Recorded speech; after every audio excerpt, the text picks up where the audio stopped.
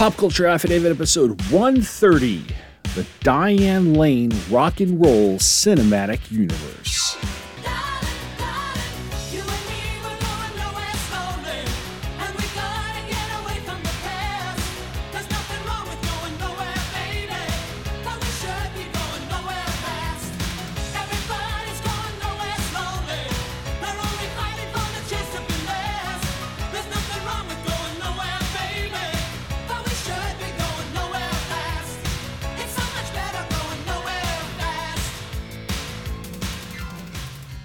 Hello and welcome to episode 130 of Pop Culture Affidavit. The podcast takes a look at everything random in the world of popular culture, which is brought to you by the True Freaks Internet Radio Network.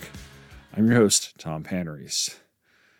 So, it's been a friggin' year so far, to be honest. I'm not going to get too much into it, but January and February were a bit rough for me mentally and emotionally, and I feel like I've been spending the last couple of weeks simply recovering from all that and righting the ship, so to speak.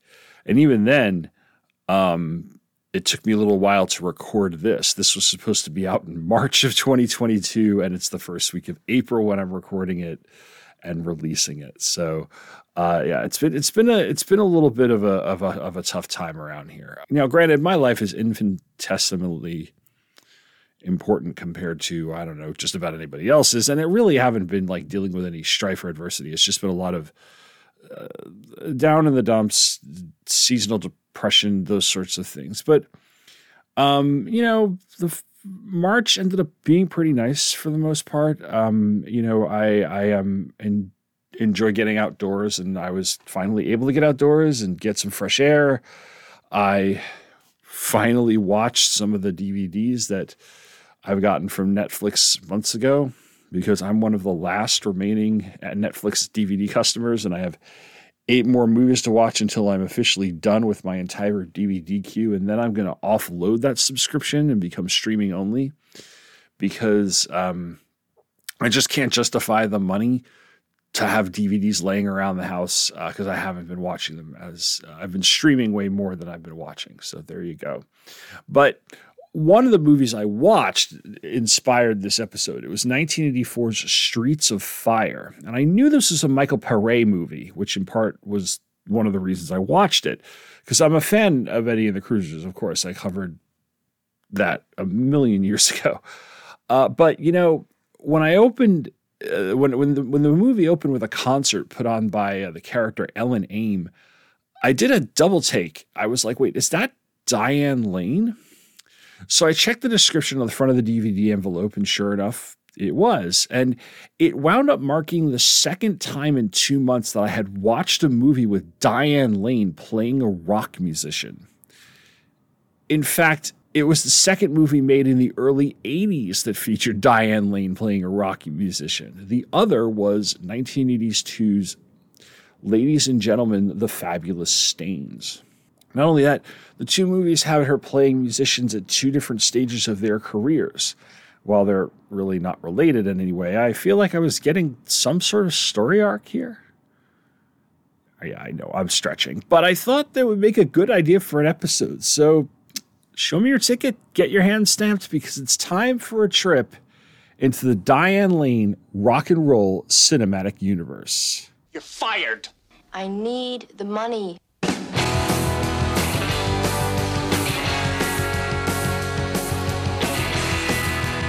Corinne Burns, what are you going to do? My name is not Corinne Burns. Oh, what is it? It's third-degree burn. I'm the lead singer and manager for the Stains.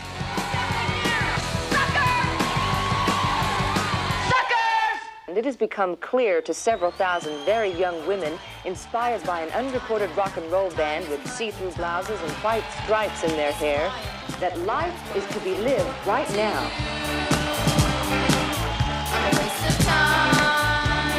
You are gonna be really good. Can't explain it.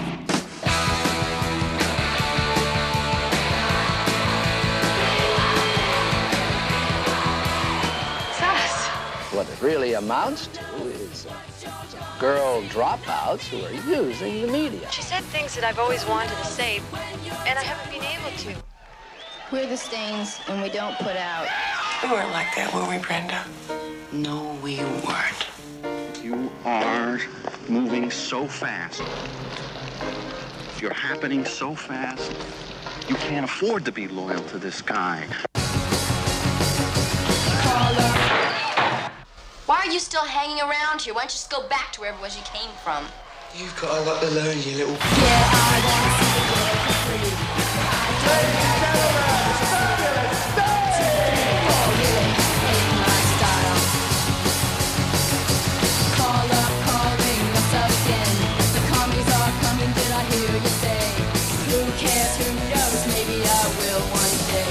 Rhino Entertainment presents a Lou Adler film.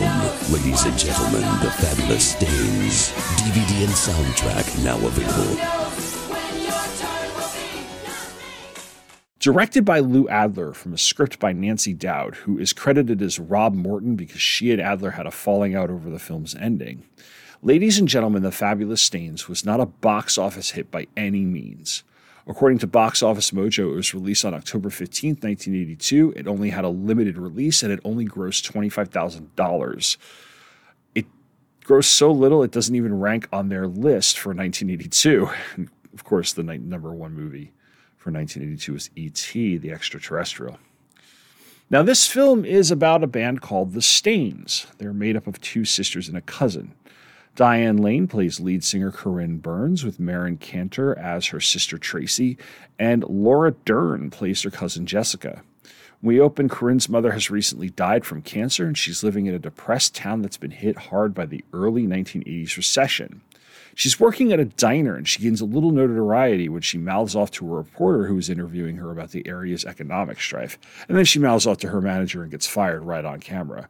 But she does manage to plug her band. This moment emboldens Corinne, and so she is able to get the band some gigs as the opening act for two bands, a punk band called the Looters and a fading rock band called the Metal Corpses, the lead singer of whom is played by the Tubes' Fee Waybill. The only problem is the Stains are terrible.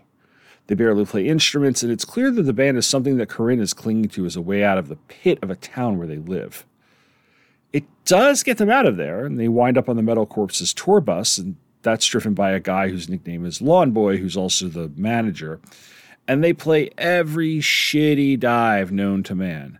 The Looters are pricks, especially their lead singer Billy, who is played by Ray Winstone, and the Metal Corpses completely washed up. In fact, their time on the tour only lasts one show because the Metal Corpses guitarist is found dead in a bathroom from a heroin overdose, and the band ends up quitting the tour as a result. The Looters are made the headliner, the Stains are now their opening act. At the next show they play, Corinne gets on stage with a new, more provocative punk rock look. It features a see-through blouse, skunk-like hairstyle, and during their set she makes proclamations about her being her own person, not putting out and not selling out. The speech she gives sets off media attention, and over the course of several tour dates, the Stains become a phenomenon, inspiring young girls with a feminist message. Tensions mount between the girls as well as the two bands, and Corinne and Billy get romantic in a hotel room, during which he sings her a few bars of a song he's written called Join the Professionals. The next day, the Looters' agent shows up with the replacement band for the Stains because Billy had begged them to get rid of the girls during the first stage of the tour, and Corinne and the girls retaliate by playing Join the Professionals on stage. The Stains sign a new contract with a new manager, and that brings them more money, and soon there's Stains merch and hundreds of fans dressed like Corinne showing up for what must be the biggest concert yet. But before the band goes on stage, Billy commandeers the mic, tells the audience that the girls have sold out, that they, the audience, have been duped, and it causes the audience to turn on Corinne when she takes the stage. Corinne fires their agent but makes sure she gets the band's money, and the next day is interviewed on the news about her being a bad role model for girls.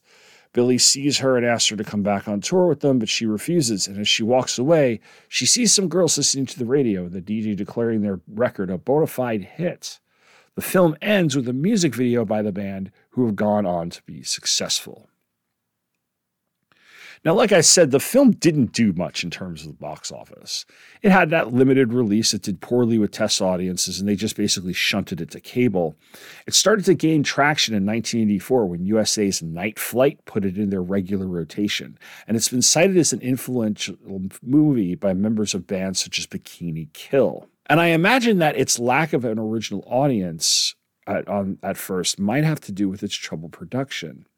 According to the film's Wikipedia page, quote, Adler and Dowd had competing visions for the film right from the start.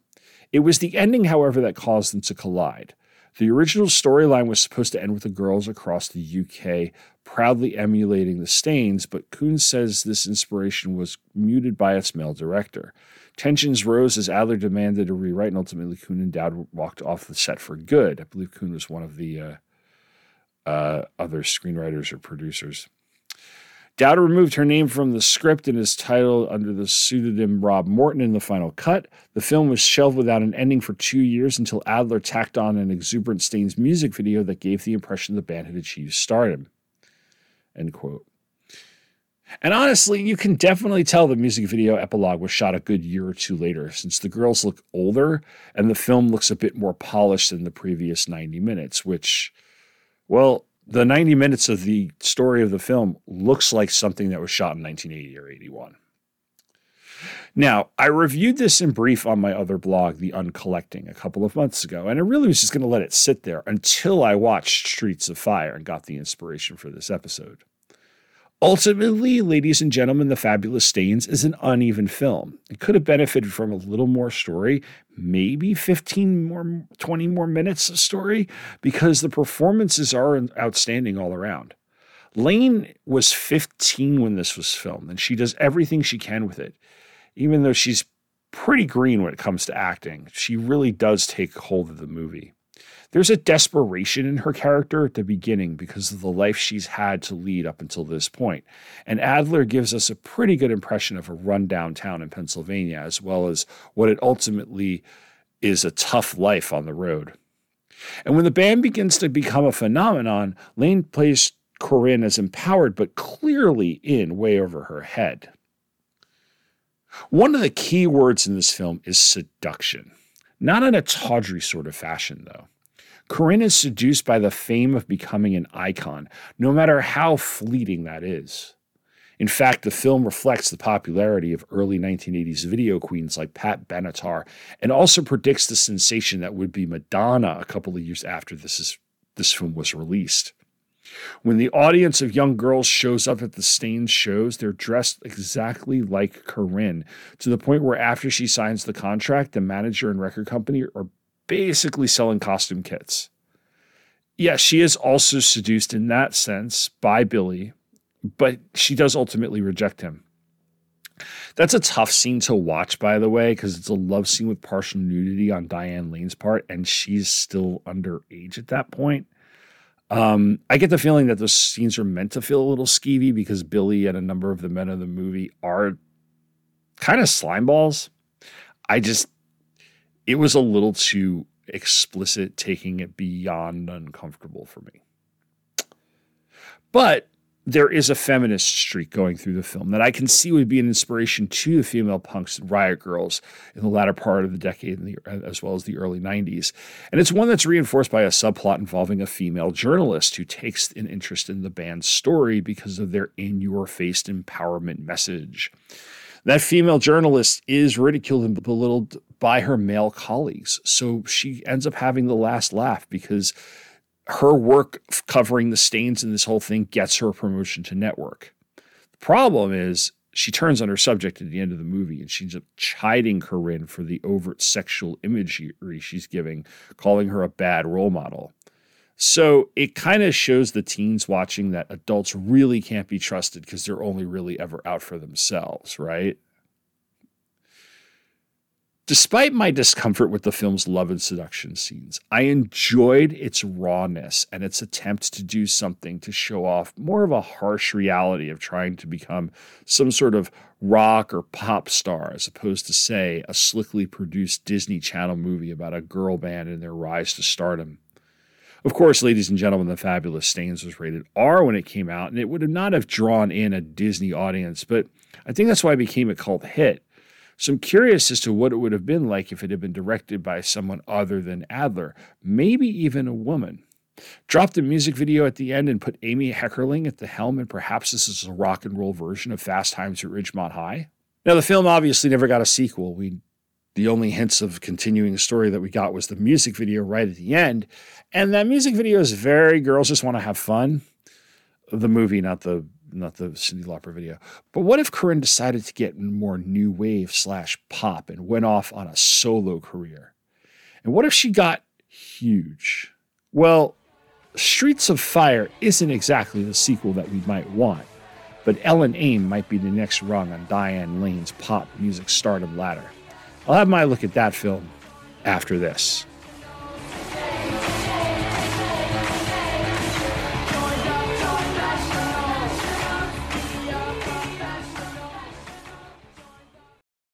Justice League International, Bwahaha Podcast, a monthly show chronicling the adventures of the JLI era by Keith Giffen and J.M. DeMatteis. We started with the very first issue, and our coverage goes all the way through breakdowns. We're going issue by issue in release order, tackling 2 comics per episode, both a Justice League America issue and a Justice League Europe issue. Now, along the way, we're also taking time out for special episodes covering the quarterly book, interviews with various comic book creators, discussing the plethora of spin-off series, cartoon appearances, the infamous TV pilot, and more. And when we're all done, we'll wrap up our coverage by looking at the 2003 and 2005 stories formerly known as the Justice League, and I can't believe it's not the Justice League. So join me in an ever-changing roster of guest hosts as we celebrate your favorite JLI members, such as Batman, Martian Manhunter, Captain Atom, Fire, Ice, Rocket Red, The Flash, The Elongated Man, Maxwell Lord, Elron, Power Girl, Renard de Rousse, Crimson Fox, Guy Gardner, Metamorpho, Booster Gold, Blue Beetle, Nort. Justice League International Bwahaha Podcast, part of the Fire and Water Podcast Network. Want to make something of it? I'll be coming for her, and I'll be coming for you too. Sure you will, and I'll be waiting.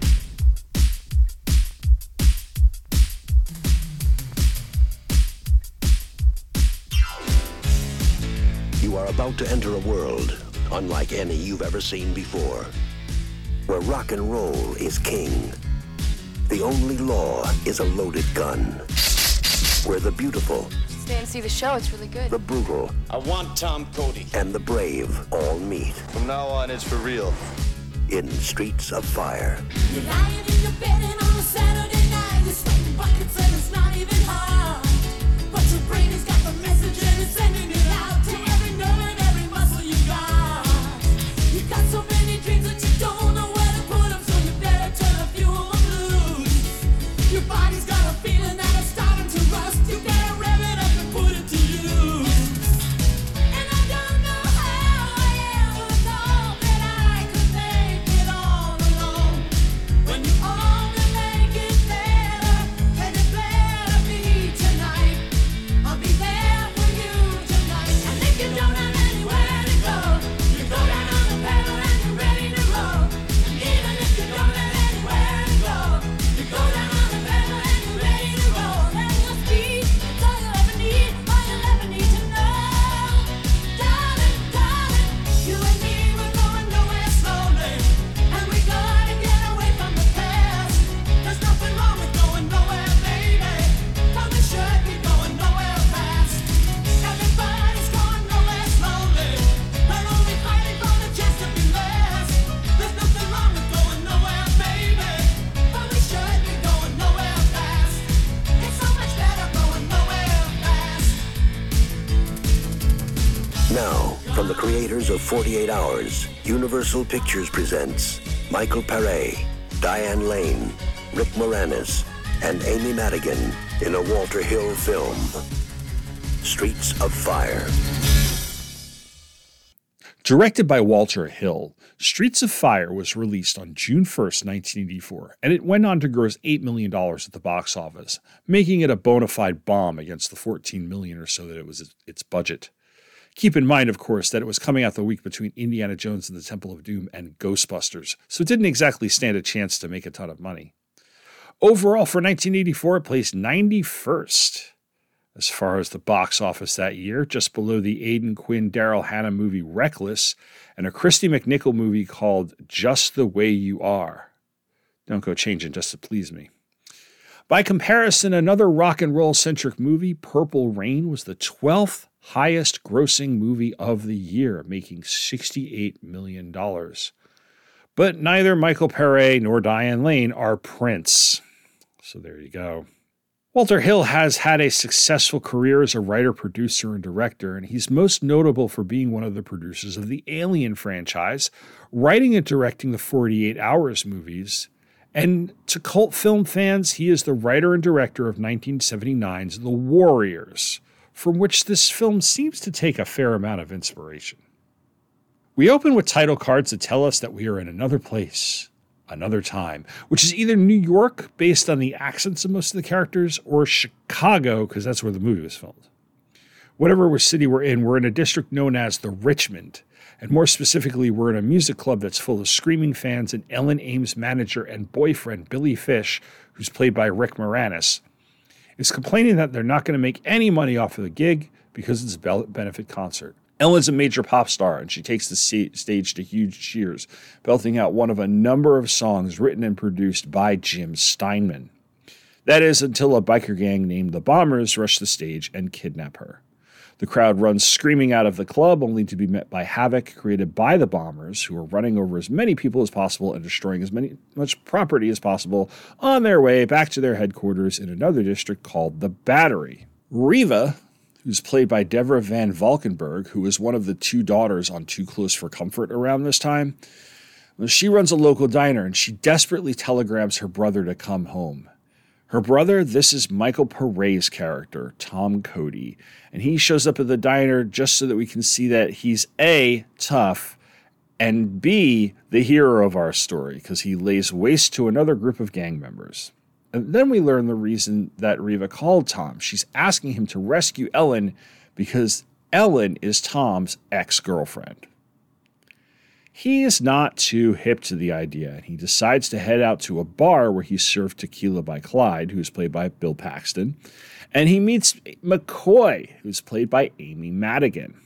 And I'm going to quickly pause here to say that this is one of those movies where there are a number of really familiar actors or actresses making some sort of appearance. At one point, Matthew Lawrence, who played Sal in Eddie and the Cruisers, and I think he's also in St. Elmo's Fire, has a small role as a cop. Robert Townsend and Michael Williamson play members of a band. Ed Begley Jr. has a small part, and Rick Rossovich, yes, Slider from Top Gun, plays another cop. It's a very 80s hey is that guy thing. So back to the plot.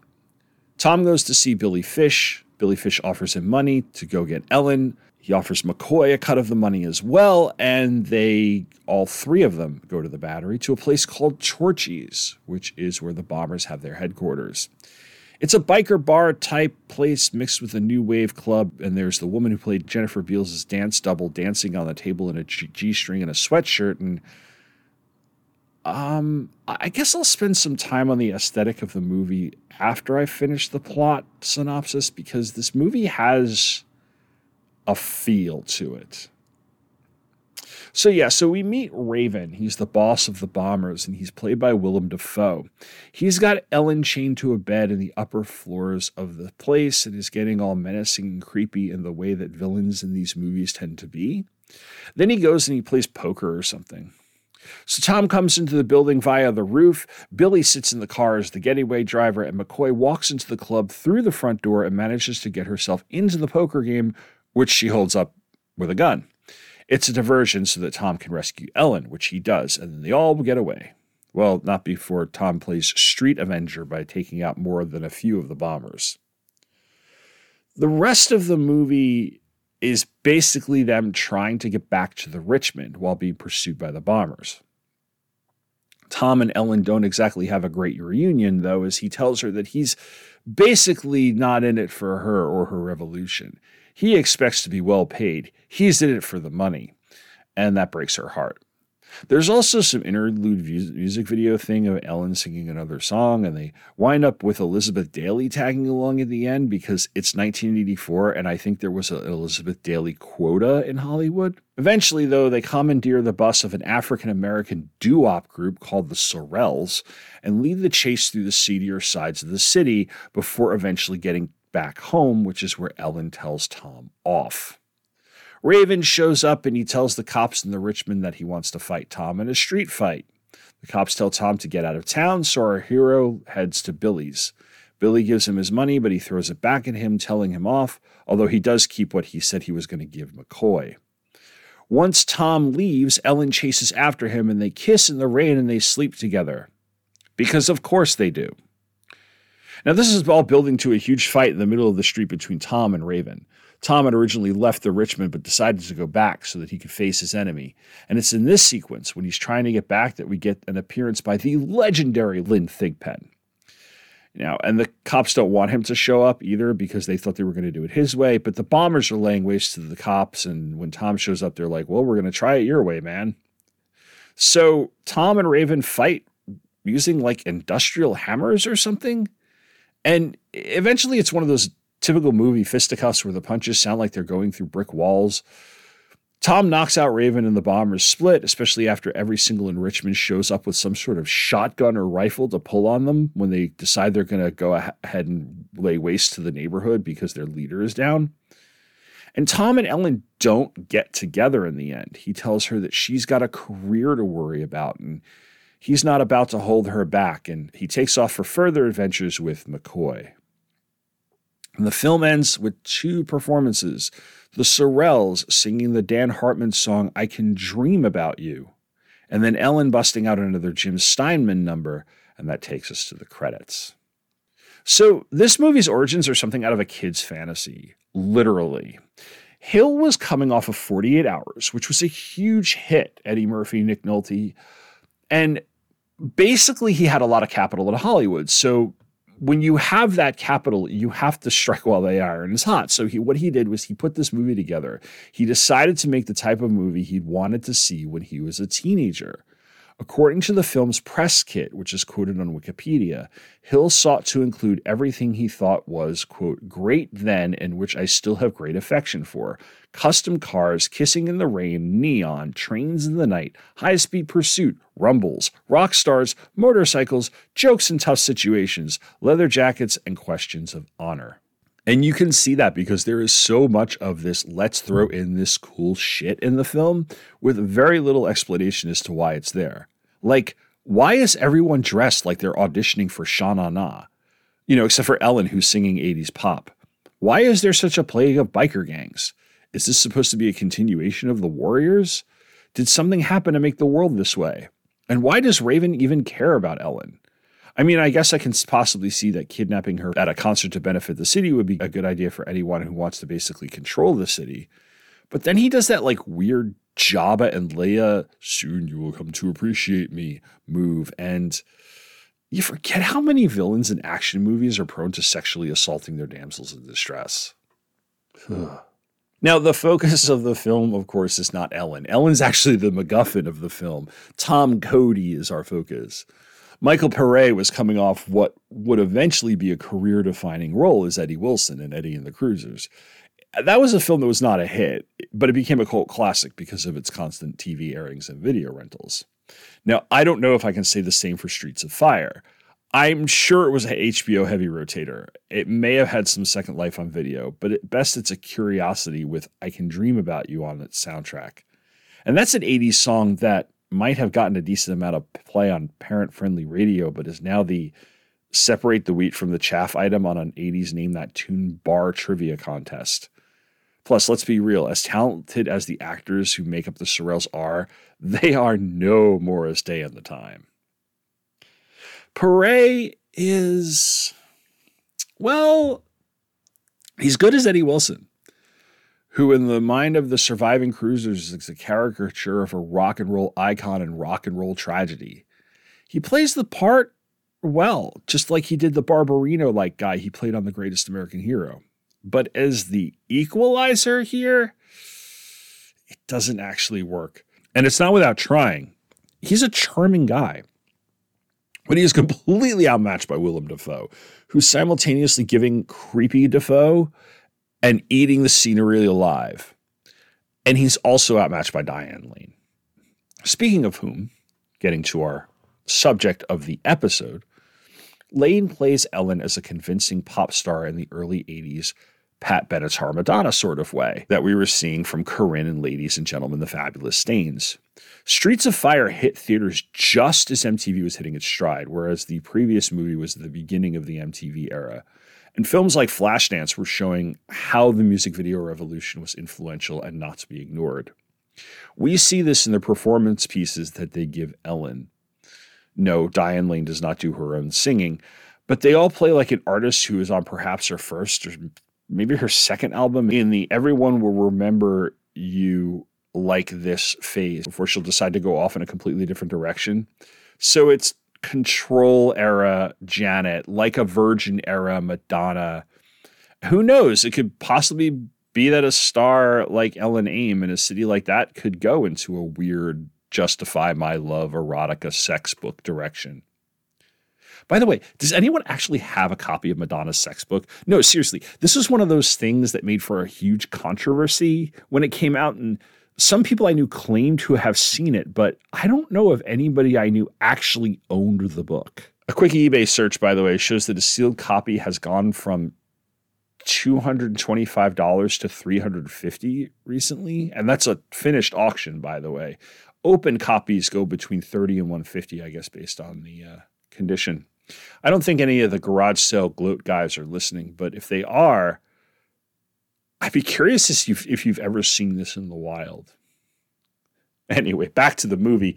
Streets of Fire was actually supposed to be the first in the series of Tom Cody films, but it did so poorly that the sequels never came to pass. And that's fine.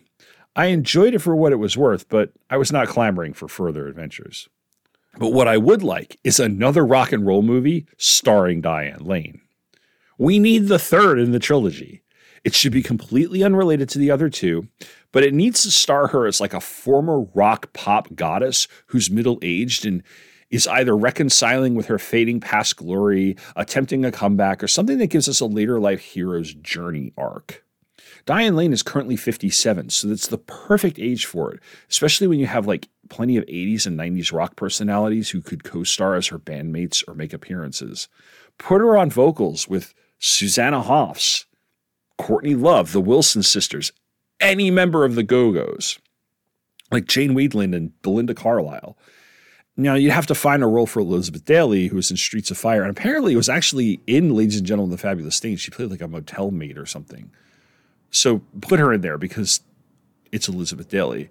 But I am totally and completely serious about this. I mean, it shouldn't be like a mom rock movie where she's got like a teen daughter and it's a family thing. No, it needs to be like genuine and centered around the question of what's it like to go from selling out the garden to relying on nostalgia tours where no one wants to hear your new stuff and will only cheer for what you sang when you were like 18 or 22 or something. And how do you deal with the combination of misogyny and ageism in the music business? We saw the sexism and exploitation in The Fabulous Stains. In Streets of Fire, this is someone who's on a pedestal, and there are those who are going to try to keep her there. Now, we need that post-pedestal fight against being an obscurity or that 80s name that tune trivia item. Not every artist from the 80s in a new wave band is Amy Mann, who went from Till Tuesday to a critically acclaimed solo career. Not every artist is Cyndi Lauper, whose post-She's So Unusual career has gotten her 3/4 of a way to an EGOT. She's missing the Oscar, by the way. This movie, guys, it's right there. It's got a built-in audience of Generation Xers who would stream the hell out of it. Okay, maybe much of Generation X doesn't necessarily want to see movies that remind them of how they're aging, but it would still have a killer soundtrack. So, nobody's listening to this who has pull at Hollywood. It's not going to be made, but I can dream. And that'll do it for the Diane Lane Rock and Roll Cinematic Universe. Now, join me next episode where I'll be staying with rock and pop music from the 1980s, because I'll be setting my sights on corporate rock. Wayward Sons will carry on, More than feelings will be had. Arms will be opened. Cities will be built. Until then, check out the show notes in the blog, and don't forget to reach out and let me know what you think. And as always, thanks for listening, and take care.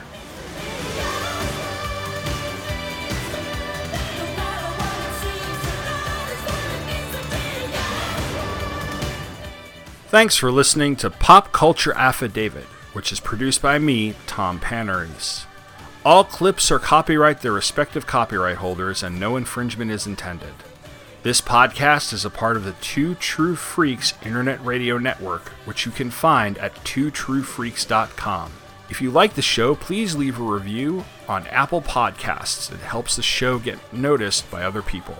Feedback via email can be sent to popcultureaffidavit@gmail.com. For show notes and essays and other things random in the world of popular culture, visit popcultureaffidavit.com. You can also follow this show on Facebook at facebook.com/popcultureaffidavit and on Twitter at popaff. That's POPAFF. Thanks for listening, and come back next time for more pop culture randomness.